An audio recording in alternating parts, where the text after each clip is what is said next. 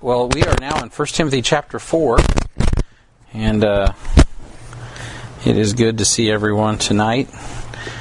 We are moving on in our study on building people who build churches, as Timothy was left in Ephesus, and Ephesus became the major church planting. They planted the churches in Asia, and there was at least 7 of them that initially that were likely planted out of Ephesus. So that's the kind of church we'd like to be as well.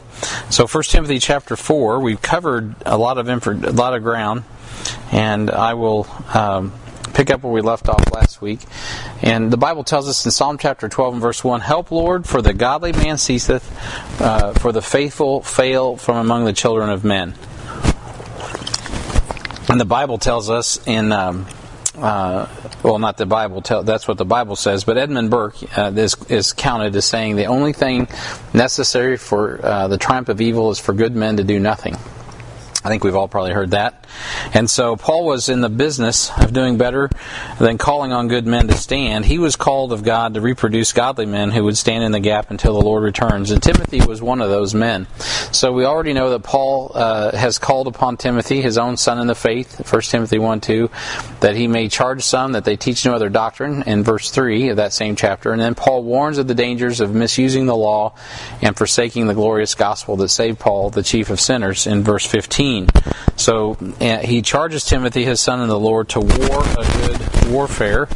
And if you're going to war a good warfare, you got to know about your enemy.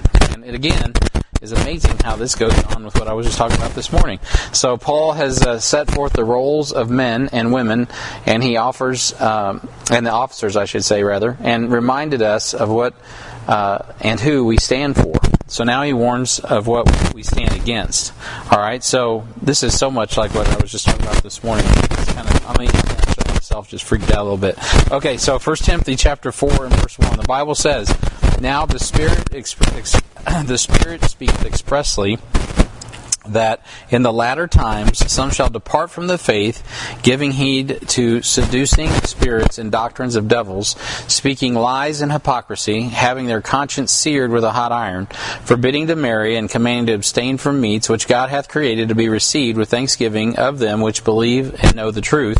For every creature of God is good, and nothing to be refused, if it be received with thanksgiving, for it is sanctified by the word of God and prayer. If thou put the brethren in remembrance of these things, thou shalt be a good minister of Jesus Christ, nourished up in the words of faith and of good doctrine, whereunto thou hast attained." Heavenly Father, we thank you for this time to visit and meet. We thank you in advance for the prayer season that we're going to have after the Bible teaching. Thank you for the words that we've sang. Crown you with many crowns, Lord.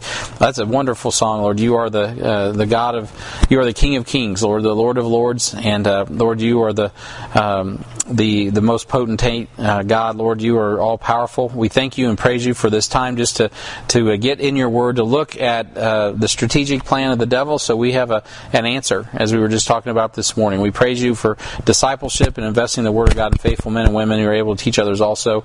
We pray a blessing of the reading and the hearing of your word, and we ask this in Jesus' name. Amen.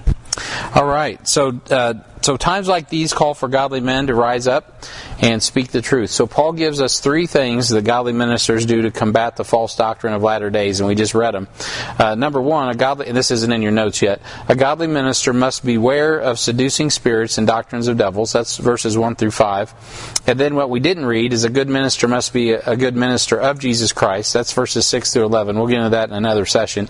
And the third thing that we'll see in this chapter is a godly minister must be an example of the believers in verses 12 through 16. So that'll finish up this chapter. But tonight we're only going to look at verses 1 through 6, how a godly minister must be aware of seducing spirits and doctrines of devils.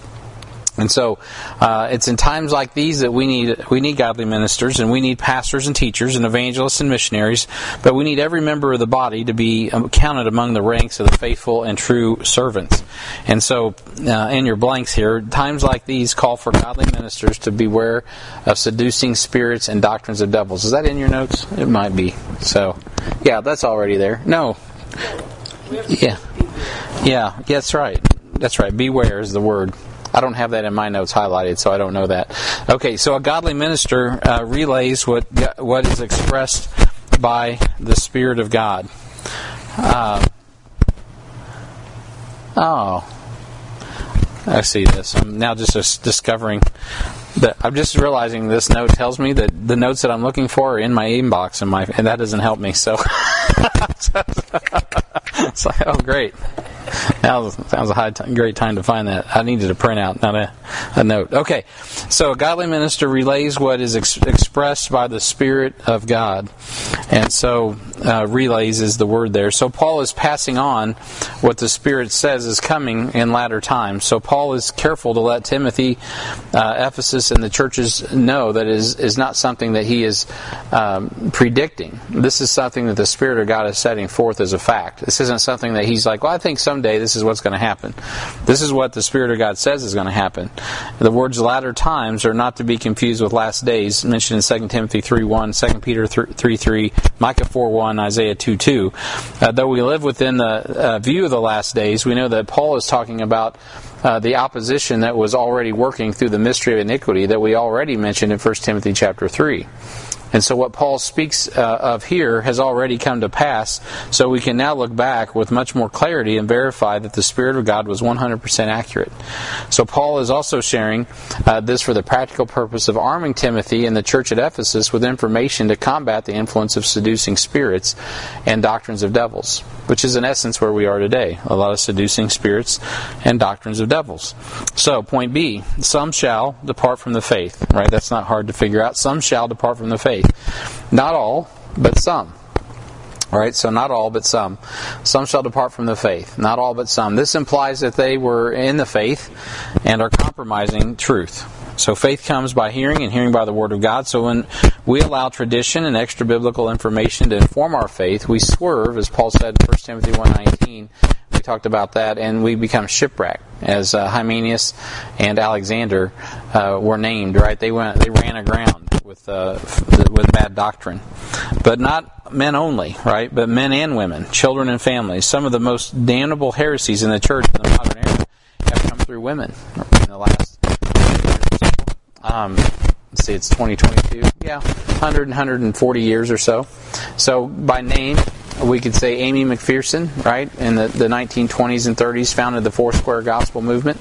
Just talked to a fellow in Clinton yesterday that was a part of that. Mary Baker Eddy started the Church of Christian Science, which was the forerunner of the Word Faith Healers. Her heresy was similar to the healing arts that call on divinity, popularized recently by Splankna and just emotional intelligence and all that. Not emotional intelligence, I'm sorry, that's not the right terminology. Spiritual, what is the name of it? I just heard I was at a conference, a kind of pseudo-Christian conference a couple of weeks ago, and they were just baloney, and they're recommending that. So anyway, that's out there in the stratosphere, and or in the atmosphere, and everybody's listening to sort of things that have to do with really what you get into is Eastern mysticism rolled into faith, Christian faith, which gets you back into mysticism. And so the Splankna book I was mentioning is written by Sarah Thiessen. Ellen G. White received visions in the 1800s, the early 1900s. They found an equal to Scripture and helped form the Seventh-day Adventist cult. Many modern charlatans like Benny Hinn, have followed in the footsteps of these women pioneers. And that's not because I'm a sophomore. A lot of these things came through these women. The reason Paul went through chapters 2 and 3 set forth the character found in the body of Christ by her men, women, and officers, was so we could see what a godly church looks like. So this protects them from what was to come, what has already arrived. And of course, as you go forward, it's going to be increasingly hard because people don't even know the difference between a man and a woman, or at least confuse the difference. So the reason Paul went to these lengths is because it's important that we know, right? It doesn't matter what everyone else knows. We got to know what the Bible says. So point C. Paul is specific about the characteristics of these who beguile the bride of Christ. They are seducing spirits. They are seducing spirits. So he's specific about the characteristics of these who would beguile the bride of Christ. They are seducing spirits. So the term seducing implies a sensual attraction. The word beguile might come to mind when we think of seducing spirits. It's a speaking of the last days and the Great Tribulation, mentions the influence of seducing spirits, drawing people away to false Christs. It says, false Christs and false prophets shall rise and shall show signs and wonders to seduce, if it were possible, even the very elect, or even the elect. And so, Jesus is speaking about the last days. He's talking about these seducing spirits and these false prophets and that are going to rise, false Christs and false prophets. And so there'll be people with the Messiah complex that will seduce folks. That was also the case in the first century. The Spirit of God rebuked the church of Thyatira because they had allowed Jezebel to seduce them into idolatry. So if we read Revelation chapter 20, verse 2, the Lord says there through John, "Notwithstanding, I have a few things against thee, because thou sufferest that woman who calleth herself a prophetess, to teach and to seduce my servants to commit fornication and eat things sacrificed unto idols." So we see another example in the New Testament of false doctrine being brought in and seducing the saints. And yes, Ron. I'm sorry, I heard you say. No, Revelation 2 verse 20. Oh, Yeah. Yep. 2 verse 20. Oh, no problem. That's good. So in 1 John 2:22, John said that anyone who denies Jesus Christ is Antichrist. So he goes on to say that he wrote the epistle to protect them, to seduce them. In 1 John 2:26, "These things that I written unto you concerning them that seduce you." And so Paul uses a similar tone with the church of Corinth when they were exposed to bad doctrine that was corrupting their purity before the Lord Jesus Christ. And this is the one that's probably the most our ranks. I quote this a lot. 1-3. "Would to God you could bear with me a little in my folly, and indeed bear with me, for I am jealous over you with godly jealousy, for I have espoused you to one another, that I may present you as a chaste virgin to Christ. But I fear lest by any means, as a serpent beguiled Eve through his subtlety, so your mind should be corrupted from the simplicity that is in Christ." And so there is a simplicity in Christ that we should not be corrupted from, right? God's word is true, and we should believe that it is, as it is in truth, the very words of God. People actually call us simple-minded for believing that. Believing the Bible is that God has preserved His word and it is what it is. It's actually a literal, you can believe it as it is in truth, the very words of God. That is not simple. That means in a godly sense, but it's not that we are ignorant or unenlightened. It's actually we believe in God's word. We rest upon it. And so the devil wants to take you off of what is very clear and true. So the Spirit of God specifically, the Laodicean church age, as being vulnerable to losing its hold on the mystery of God through the subtlety of man's enticing words. And so in Colossians, which is written, obviously, not just to Colossae, but to the church of Laodicea, in chapter 2 and verse 1, he says, "For I would that ye knew what great conflict I have for you and for them at Laodicea, and for as many as have not seen my face in the flesh, that their hearts might be comforted." Now, historically, he's talking about himself, but we haven't seen the Lord yet in the flesh because he's coming in the air to catch us away in the clouds. He says that their hearts might be comforted, being knit together in love unto all riches and the full assurance of understanding, to the acknowledgement of the mystery of God and of the Father and of Christ, in whom are hid all the treasures of wisdom and knowledge. And this I say, lest any man should beguile you with enticing words. Okay, so there's going to be those that would beguile the church at Colossae, the church of Laodicea, with enticing words. And so words are meant to, they're powerful. Not in the sense of the word faith movement, but that God's word is powerful. And so it is true. All right, so there's going to be these that want to come in with subtlety to try to destroy the church. These are seducing spirits. We got to be careful not to succumb to seducing spirits. So point D, doctrines of devils and seducing spirits go hand in hand.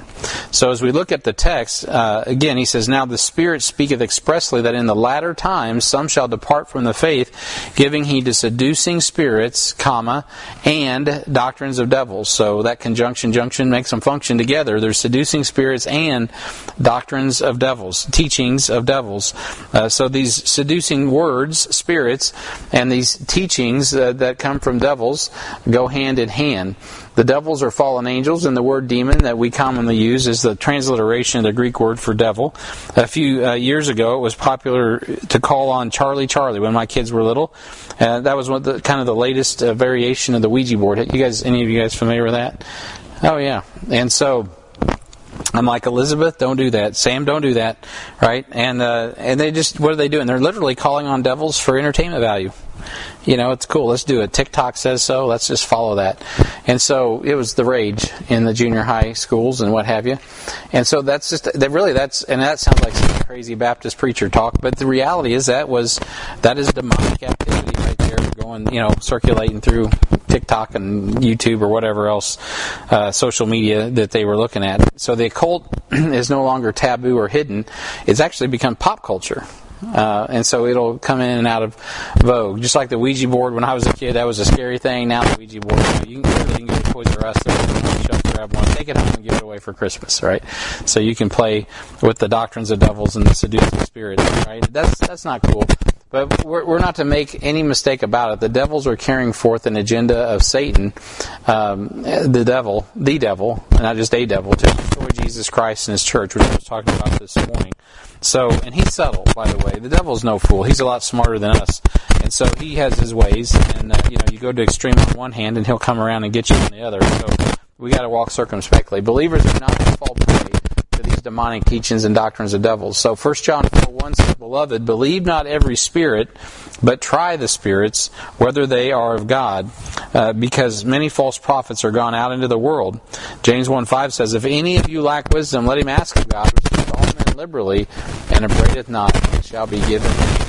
So, point E, Paul exposes the doctrine of devils and the influence of seducing spirits to the light of God's Word in verses 2 and 3.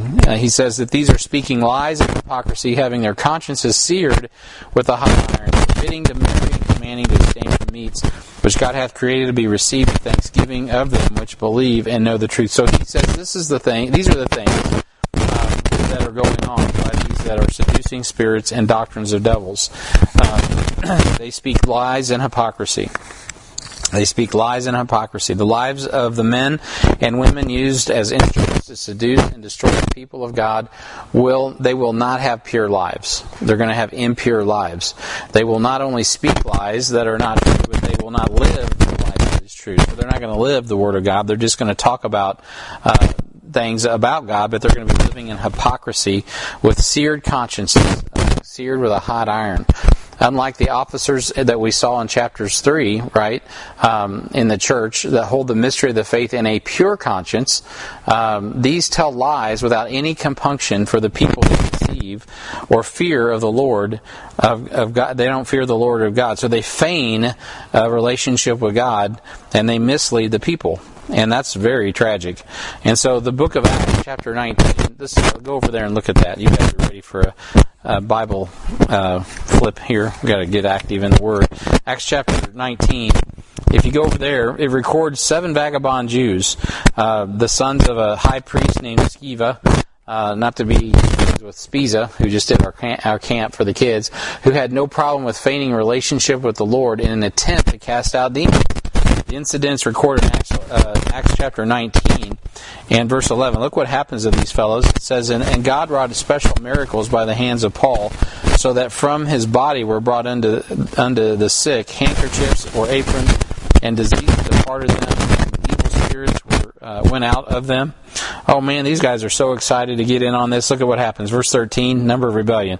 Then certain of the vagabond Jews, exorcists, took upon them to call over them which had evil spirits in the name of the Lord Jesus, saying, We adjure you by Jesus whom Paul preacheth. And there were 7 sons of one Sceva, a Jew, chief of the priests. Notice these fellows which did so. And the evil spirit answered and said, Jesus I know, and Paul I know, but who are ye? And the man in whom the evil spirit was leapt on them and overcame them and prevailed against them, so that they fled out of that house naked and wounded. And this was known to all the Jews and the Greeks also that dwelling at Ephesus, and fear fell on them all, and the name of the Lord Jesus was magnified. And many that believed came and confessed and showed their deeds. Many of them also, which used curious art, brought their books together and burned them before all men. And they counted the price of them, and found it 50,000 pieces of silver. And mildly preached the word of God, and prevailed. Right, so you have a revival breaking out here, because these false teachers, right, these guys that were speaking lies and hypocrisy, were found out. The Lord exposed them because they went to emulate Paul without the spirit that Paul had in him, and that didn't work out so well. And so these are men who Paul is talking about, warning the church to be wary of those that have a form of godliness. These were Jews. They were religiously Jews. They were not afraid to call on the name of the Lord Jesus, even though they didn't believe in Him. And so there are men that are like that. They speak lies and hypocrisy, claiming to be one thing, in reality they were quite another. From these sort of fellows we should flee, because their conscience is seared with a hot iron. They have no biblical compassion. It is pride or money that drives them in their spiritual con game, and the demons use them as instruments to advance their cause. And so, and it's so be careful. Today, all you have to do is turn on the television, and you can do that this morning. And you'll find television preachers, and not all of them, by the way, but many of them, who are doing this very thing, speaking lies and hypocrisy. And so today, you will see that all over the place. Faith healing prosperity preachers like Jesse Copeland, I mean, that guy's just evil. Jesse Duplantis, Benny Hinn, Joyce Myers, I'll name a few here. Andrew Womack, Rod Parsley, Paula White, Creflo Dollar. Did I already say him? All those kind of folks are constantly fleecing the flock. False gospel. Word faith movement. It's all about that. And so, but not only that, you also have, there's Baptists like Andy Stanley, who literally do deny, and I just talked about this several weeks ago, literally deny the literal interpretation of the Old Scripture, of the Old Testament Scripture, in view of just a historical Jesus. So it's not like they say, well, don't believe in Jesus, but they say, but you can't believe the creation story. Well, you know what? That's not any better than a guy who's fleecing the flock for money. All of it is equally bad, and so we got to hold fast to the faithful word as we've been taught. And so even I'll quote America's pastor, Rick Warren. He's just recently went into the pastorate, caused quite a stir among the Southern Baptists, and they tried to kick him out, but for some reason he's still credentialed. So I don't know what's going on with all that. But anyway, there's all these things that are circulating even among Baptist groups. So some of us need to take advantage of the teaching of this church, so that we don't fall prey to the winds of doctrine that blow around constantly, rehashing old doctrines of devils as if they're new. And really, there's nothing new under the sun. So the things taught routinely in Discipleship 1, Discipleship 2, and HBI, and weekly through the ABFs and the Sunday morning time, it's gold. You don't get that in every church. The word rightly divided, rightly applied. And I'm not saying we're the only church.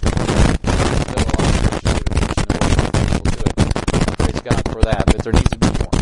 And so notice here in verse 3. I need to stop. I need to finish this thought here. Let me see where we're going. Yeah. Well. Yeah. Okay.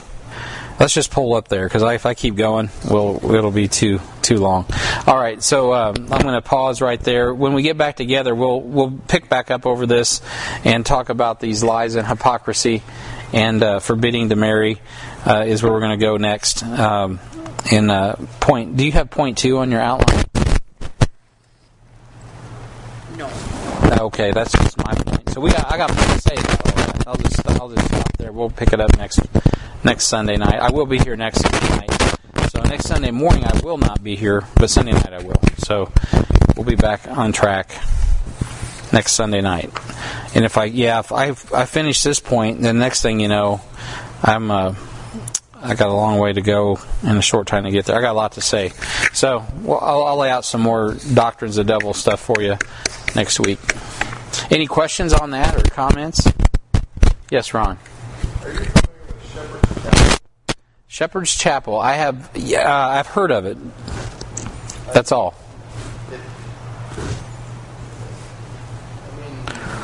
They're on TV. Do you know Shepherd's Chapel, Jeff?